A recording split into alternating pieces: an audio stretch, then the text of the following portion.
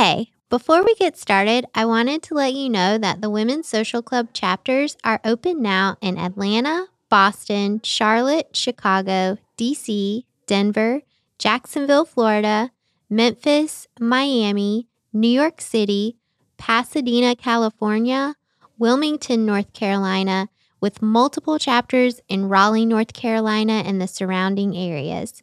If you're in those cities, come join us at thewomensocialclub.co. And if you don't hear your location, visit our website and click Start Your Own Chapter. We'll see you soon, and let's get to the show. Come with me with your biggest challenge or your biggest dream, and I'll show you where we start. Everyone's in a different place, and no matter whether you're looking to solve something you're experiencing or you're looking to chase something that you want to do or be, that's our entry point to understand what has you not there now. To all my hustlers, dreamers, love dealers, I'm that kind of girl. Work hard, play hard, for my own heart, might just rule the world. Welcome to the Women's Social Club, a women supporting women group where we make it easier to connect with new friends and our communities while supporting our local women-owned businesses. I'm Hannah Weisberg, founder and CEO of WSC, and today we're talking to Ashley Reed, executive and transformational coach, advisor, speaker, and investor based in New York City. She's been featured in Forbes, Thrive, NASDAQ, Medium, and Crunchbase. Ashley is going to give us some tips on deep, inner, and transformational work, and what that can mean to our relationships, our careers, and most importantly, ourselves.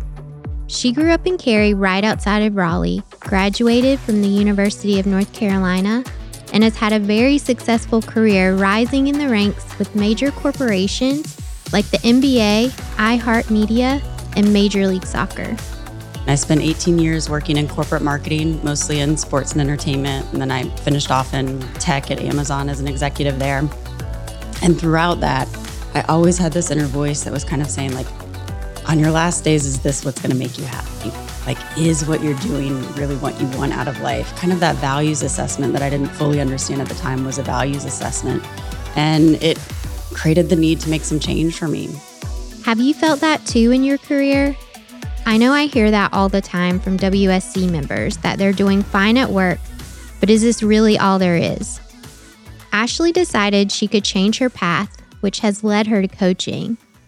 But I also wanted to know about another change, if she had ever considered moving away from New York. There's this sort of 5-year itch that I know a lot of people get living here, where you get through the hard part, then you get settled in, and then it gets a little tiring. Right. And so it's that, okay, do I stick this out or do I try something new? And at the same time, I had a good job opportunity in LA. So I think I thought I was leaving, but New York probably always knew I wasn't. I think you know what that means. Yes, we've lived here twice. Yeah. So we moved here. I moved here after college. I found my roommates on Craigslist, 3 guys. Love it. Off of Craigslist. Do not recommend for anyone listening. I've lived to tell about Disclaimer. it. Yes. And it was funny. One worked in finance, one was a chef, and then the other one traveled for work. So like I literally had this amazing apartment to myself pretty much. And the chef always had like food around. So I was a happy girl it worked out that's well. Not a bad setup. Yes. That's like Craigslist jackpot. That doesn't happen a lot. I know, it would never happen again that way for sure. And I met my husband when I was here. I worked in marketing and advertising, and we ended up moving to Boston. And then we moved back to Raleigh, got married, had our son. And that itch was like, we still miss the city, and if the doors open, if the right stars align, like we'll see what happens. And surely enough, like my husband's job ended up having a position open up here. So we jumped on it, and we were here for a couple years, which was really cool to do it as a parent versus a single person before. Now we've been back in Raleigh since 2018. So for like 3-4 years. And we're kind of at that place where, it's nice because what I love about our relationship is we're super open to change. Like we're not ever like stuck. And I feel like I relate to people who can relate to that feeling. Yeah, definitely. And I love that you're open to that because change is the nature of life, right? And so a lot of times we're averse to change because we have these feelings of fear around it that are created by our ego or mind out of protection. But change is natural. So the more we can embrace that, the more opportunities we have in life. And I love what you said about the city too. I really resonate with that. I think the great thing about a city like this that has so much going on is no matter what phase of life you're in, there's some place that meets you here. You know, there's people that are in a similar place. There are things that are similar to you. So when I moved here the first time when I was, I think 23, a little different than 43 right now, right? But I still feel like I fit in the city. And I don't know if there's a lot of places that you can say that. At least I feel like that's something that's very fun about this place and the people. And speaking of relationships and support systems and all of that, how have some of your friendships changed through these different phases of life? So like when you lived here before, are you still in contact with those people, friends back home? Like what does that support system look like for you? Yeah, it's a great question. I mean, I think with friends, you find those people that you call them chosen family, you know, those friends that really become part of your life forever, no matter how much change you go through. I'm lucky to have those from growing up in North Carolina from when I was 12. And I'm lucky to have those from my first stint in New York that we're now on almost 20 years and some groups in between. But I think also there are people that come into your life for a season. You know, there's that reason, season, and lifetime in terms of relationships. And embracing and not being attached to the outcome of what a relationship is, whether it's a friendship or a romantic partner, becomes so important because we can experience and learn so much from each person. So for me, I feel really grateful for those kind of anchor friendships that are like family that I know are there for me no matter what. And when I say no matter what, you know, I was at the peak of my career, an executive at a Fortune 5 company, and I just decided to leave because it wasn't for me anymore. Wow. And all the people that know me really well in my life, including my family and close friends, did nothing but celebrate me and say, we know you're going to be successful in whatever you want to do. And that's that true support. So I think the real people, they're with you through the change. They honor who you are and honor that change is part of that process and being human.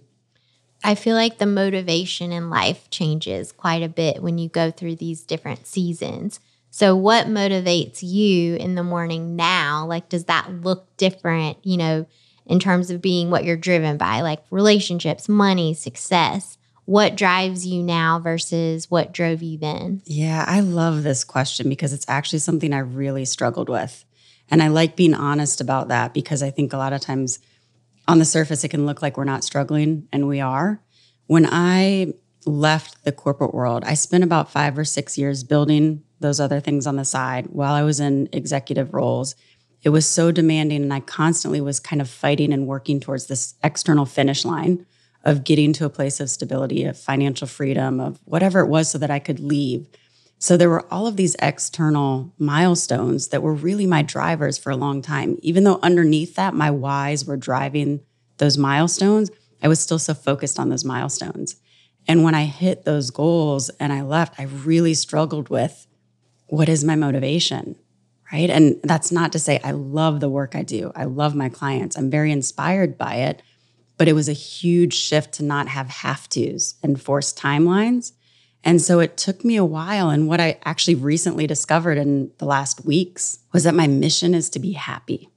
So what I was struggling with was, what is my mission now that I'm not having these kind of fights for a finish line? And I kept trying to find a mission that was focused on my work, and it wasn't zoomed out enough. My life isn't just my work. Like, what is my overall mission in life that makes me excited about my feet hitting the floor in the morning? And when I zoomed out and I picked my mission is to be happy, how does that show up in my business? How does that show up in my relationships, my life? And so that's my big driver right now. And I absolutely love it. It feels refreshing to holistically look at a mission around life and have it centered in your values and what truly just makes you happy. Do you have a specific morning routine that sort of helps you start your day with that healthier mindset? I do. It is actually the most important part of my day for me. So I wake up between 5 and 5:30, whether I want to or not. This is not a goal of mine, but when I went through my deeper spiritual work, I stopped caffeine. I stopped anything that would change my energy levels so I could really understand what was my natural body clock, like what did my body want from me. And I had programmed myself a bit in corporate. I worked out in the morning, so it was always early workouts. But I am definitely a morning person naturally. So I wake up early and then I meditate first and foremost. I meditate twice a day in the morning and afternoon. In the morning, I do the meditation. I do some sort of movement to get my body going. And then if I'm healthy, I work out. And then I come back and have a quiet, calm, kind of mindful breakfast. And then I start my day. And having that dedicated time, low on devices, very present, activating my mind and body really sets the stage for a strong day. So do you wait to look at your phone after you do all of those things? That's something I struggle with. It's like my first instinct is like, what giant disaster is waiting for me in my email today? The struggle I is want to real. just know the minute my eyes open. Right. And I would love to say yes. I never look at it. I'm an angel. But no, I definitely look at it some too. It's hard. There's a very real addiction to either that need to know what's going on at all times or that dopamine hit that we get from the connection, even if the connection isn't deep. One of the tricks I've used that I love is I actually got a little alarm clock from Amazon and my phone goes on my dresser where I can't reach it, but I can still hear it if there's an emergency or anything and my family needs me. It's there, but the clock goes off. I get up. I don't touch the phone. So yeah, I would say I'm like 50-50 yes. and getting there. That's which my I'll goal. take. I'm happy to be 50-50. Right? I think that's a success. Yes. I think the trick is definitely moving it off the nightstand where you Yes. can literally just roll over and look at it and grab it. And I feel like when I reach over in the morning, if there is some sort of big disaster, my entire day is already a spiral. Like even if it's not that big of a deal and I can fix it or solve it super quickly, it has set me on that like adrenaline rush of just being frantic for my entire day. It changed my entire thought process. So that's definitely something I'm going to work on. Yeah. And it's so true. You think about it, all of a sudden you're waking up, coming out of sleep, and then your nervous system is extremely triggered.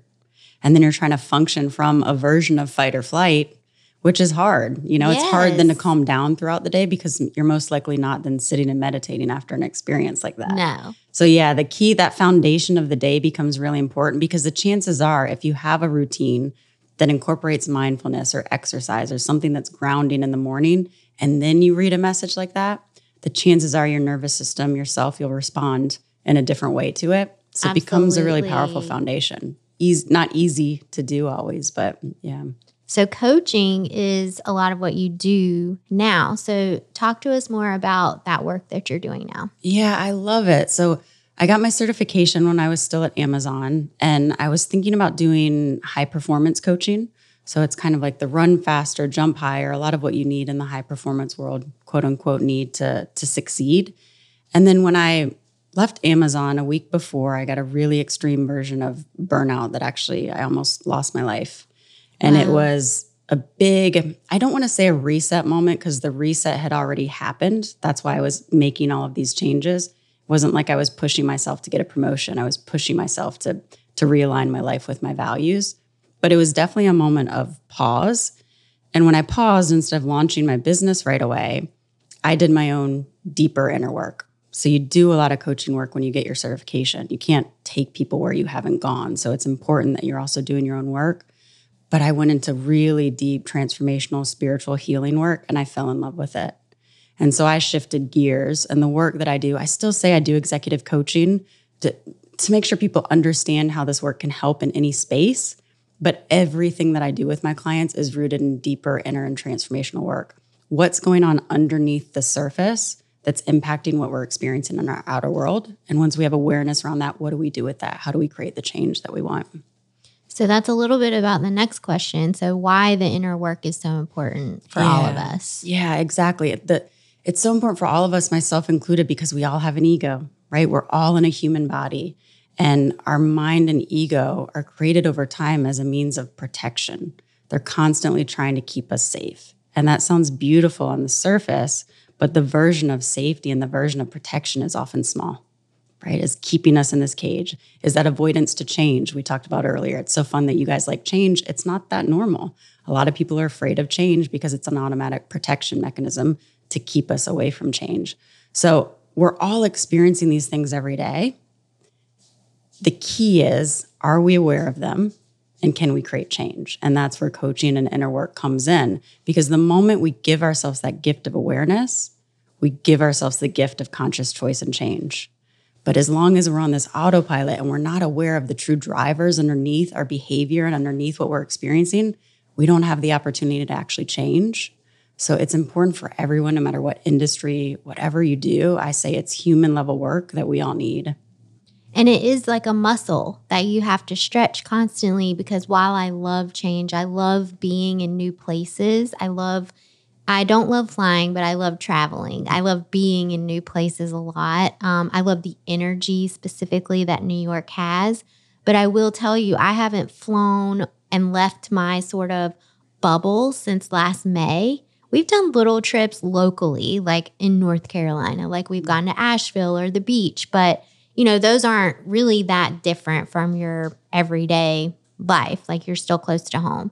So, this past week I was super anxious. Even though I was so ready for it, I was still, there was a lot of fear. Like in your body, like you said, it's like a form of protection where when you jump out of that bubble or you take that step out, it feels unnatural because you're in this loop of like every day looks the same. You have your routines, like you have your places that you sit on your couch and you have all your little things that bring that comfort, which are great. But I almost feel like sometimes they can form this almost invisible prison that you're in that you don't even know. And it's holding you back in a way where, you only get one shot at life. And I feel like that's what helps me specifically push through. So like I was not excited about flying, but I was excited to get here. And being here, it just reminded me like, this is why it's important. Like, even if I'm feeling a little, I don't know, I'm feeling like maybe I should just stay home. Like we should just stay home. Like everything is good. Like, no, you should still push yourself to experience things that you've never experienced before. Yes, I love everything you're saying. It's so beautifully said that the challenge is that safety can be comfortable, right? And so we forget that there's a benefit to challenging it until we actually challenge it and see the other side. But it's hard to take that step. And I think one of the keys is what you're doing. As humans, again, we're all going to have fear. We're all going to get nervous. We're all going to be scared. These are natural human emotions that we've been taught, to be afraid of.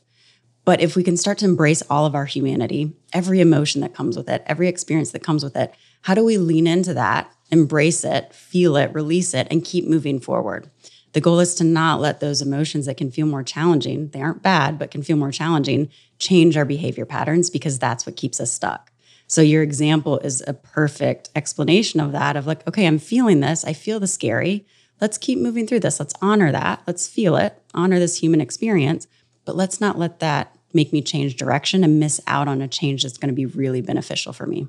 What are some of the biggest challenges that your clients have come to you with that they're struggling with? Yeah, it's fun because this happens on a human level. Everything is so different, but rooted in the same thing, and I have so much fun with that. So I always say to my clients, come with me with your biggest challenge or your biggest dream, and I'll show you where we start, right? Because everyone's in a different place. And no matter whether you're looking to solve something you're experiencing or you're looking to chase something that you want to do or be, that's our entry point to understand what has you not there now. What's in the way of that happening in this moment?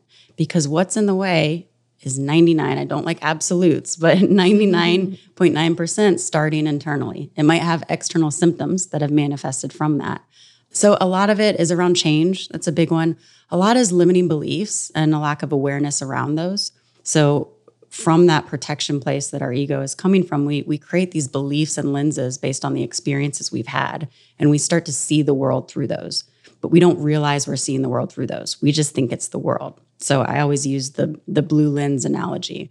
It's like you're wearing blue lens glasses. Those blue lenses are the beliefs you've developed, the false truths you believe, and you start to see everything through those. You just don't realize you're wearing the glasses and that you can actually take them off once you have awareness that you're wearing them.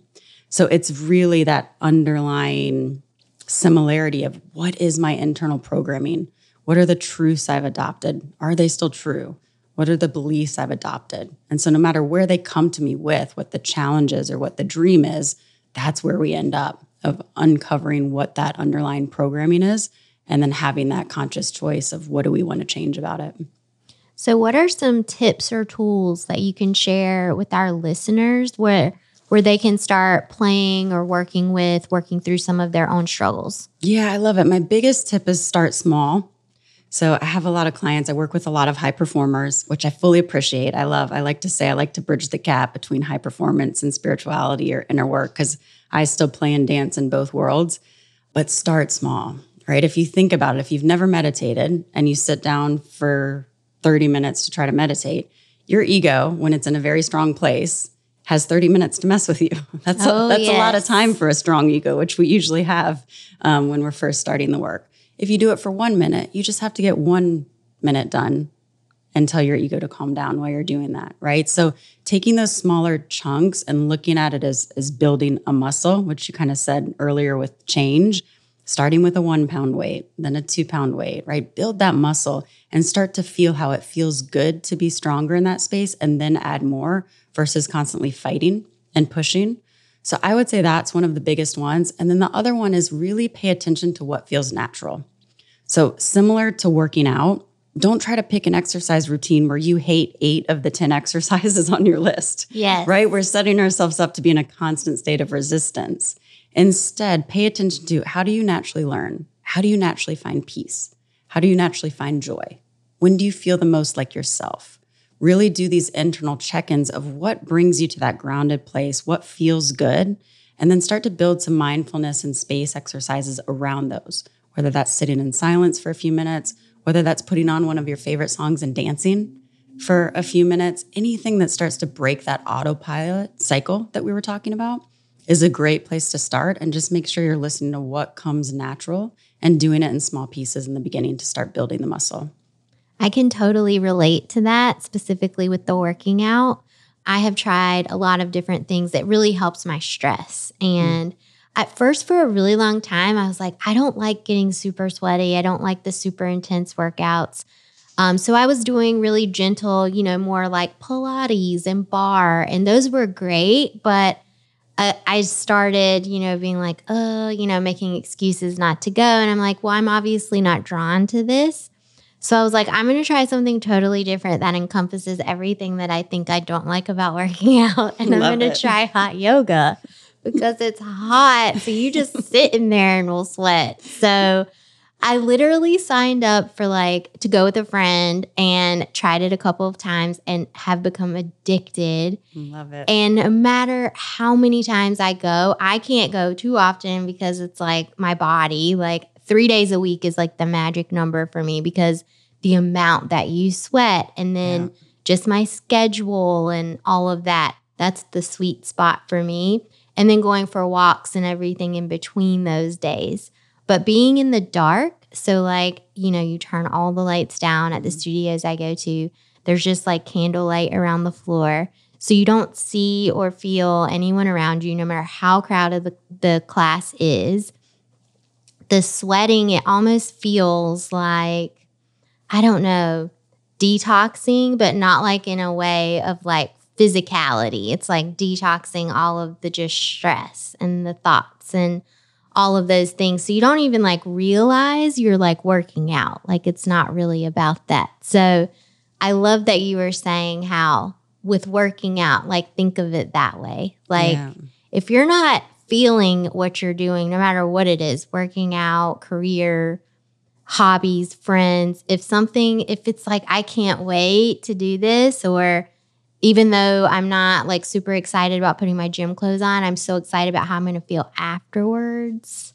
That's a good spot to be in. Yes, I love that example, because you're doing exactly what I was saying, right? You're leaning into what feels good. And then you're identifying within that. The more specificity we can have, the better, because we can use those tools in other areas. So for example, it sounds like you really like the dark and the quiet. You like the detox of the sweat. And I love how you said not just physical. When we sweat like that, our whole body is releasing things. Our body carries every experience we've had. It carries emotion, right? So sweating and detoxing and getting that stuff out is so healthy in a lot of ways, not just physical. But you're noticing the things that you like. So maybe before bed, you really make it dark and you sit for 5 minutes in the dark, right? So that's that beauty of paying attention to what comes natural and what gives me that feeling of connectedness or groundedness naturally. And then how do I incorporate that in small ways throughout my day? So yeah, I love that. It's a great example of the power of listening to ourselves. And then again, quickly, the other thing I'd say is resistance is a super interesting one. I always say it's our best friend and our teacher, right? One of the biggest keys is in this work is changing your mindset around resistance and triggers, because they can be uncomfortable, but they're actually just showing us where we still need to heal, where we have an opportunity for more inner work. So if we have a lot of resistance towards an activity that's really strong and not just this isn't naturally what feels good to me, it's also a great opportunity to lean in and be like, why am I resisting this so much? Because then you can make sure you have that conscious answer of, okay, I'm resisting this because it's not the right modality for me. Or I'm resisting this because there's actually something underneath the surface that's keeping me, pushing me away from it. I want to uncover that so that I can have a more conscious choice of whether or not I want to do this. So you get to play in both sides when you feel the resistance, to just make sure when we're moving away from something, it's always a conscious move and not being driven by something underneath we're not aware of. So what are some current goals that you're pursuing right now? Like, what can people expect to see coming from you currently and coming up next? Yeah, I mean, my biggest goal, this is going to sound so coachy and woo-woo, but I'm owning it. I love it. I'm owning it. My biggest goal is to just be. And when I say that, I actually, I almost gave myself chills when I said that. So yes, very woo-woo, as they say. I always say woo-woo is something the ego made up to scare people away. But it's being still. I have seen the power of stillness. I have seen what comes to me naturally when I'm grounded. I've seen what builds naturally when I'm honoring myself and my values. The pushing, the doing, the achieving, they're not the way to get where you want to go. It's that being and honoring yourself and being still and letting the silence teach you what you need to know and listening for those messages and being guided by those. That is the power. And so that's my goal, to just make sure I continue to stay tuned into that as the business. The business has picked up naturally and it's very fun and exciting, but I want to make sure that I balance and still listen to the stillness and take space for that. And then in terms of what's next, I'm just having a lot of fun with my one-on-one client work. I'm loving teaching about the work. So even chats like this, where we casually talk about what it is, I think it's so important because this work can sometimes sound a little intimidating or woo-woo, like we just said. All of this ego programming, that's a way of preventing us from stepping into it. So I like to be someone that tries to normalize and humanize it for people. And so that's a big goal of mine, to continue my client work, but also have a bigger voice and message in the industry about what this is and make it approachable. So what's one final thought that you would like to leave our listeners with? Yeah, I think we've touched on it a little bit, but it's so important, right? Don't be afraid of change and start small, right? And challenge yourself even if change is scary in a small way every day. Try to break that autopilot to see what it feels like. And some of the things I say, like even do the things in the shower in a different order, right? See how strange that feels. See how much more awake you are in the moment. Try to brush your teeth with your opposite hand. These small things that just change that routine that we're in, you wake more up. It brings you into present moment because you're having to consciously be aware of what you're doing versus being on that autopilot we discussed. And if that little moment, that little shift can create a waking up moment, imagine what bigger change can do. So play with the small, have fun with it. Don't be afraid of change. And if you are, that's okay. Embrace that and still move through it and see what happens.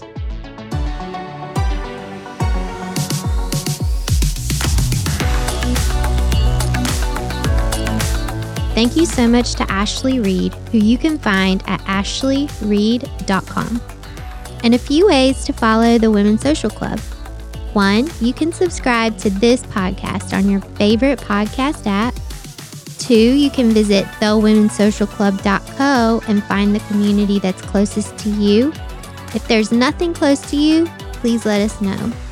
And third, follow us on social media where you'll find video clips of this podcast, as well as the Women's Social Club's events throughout the country. We're at Women's Social Club on both Instagram and TikTok, and at The Women's Social Club on Facebook. This podcast is edited and produced by Earfluence. I'm Hannah Weisberg, and on behalf of everyone at the Women's Social Club, we can't wait to welcome you into our sisterhood. We'll see you again soon with the next episode.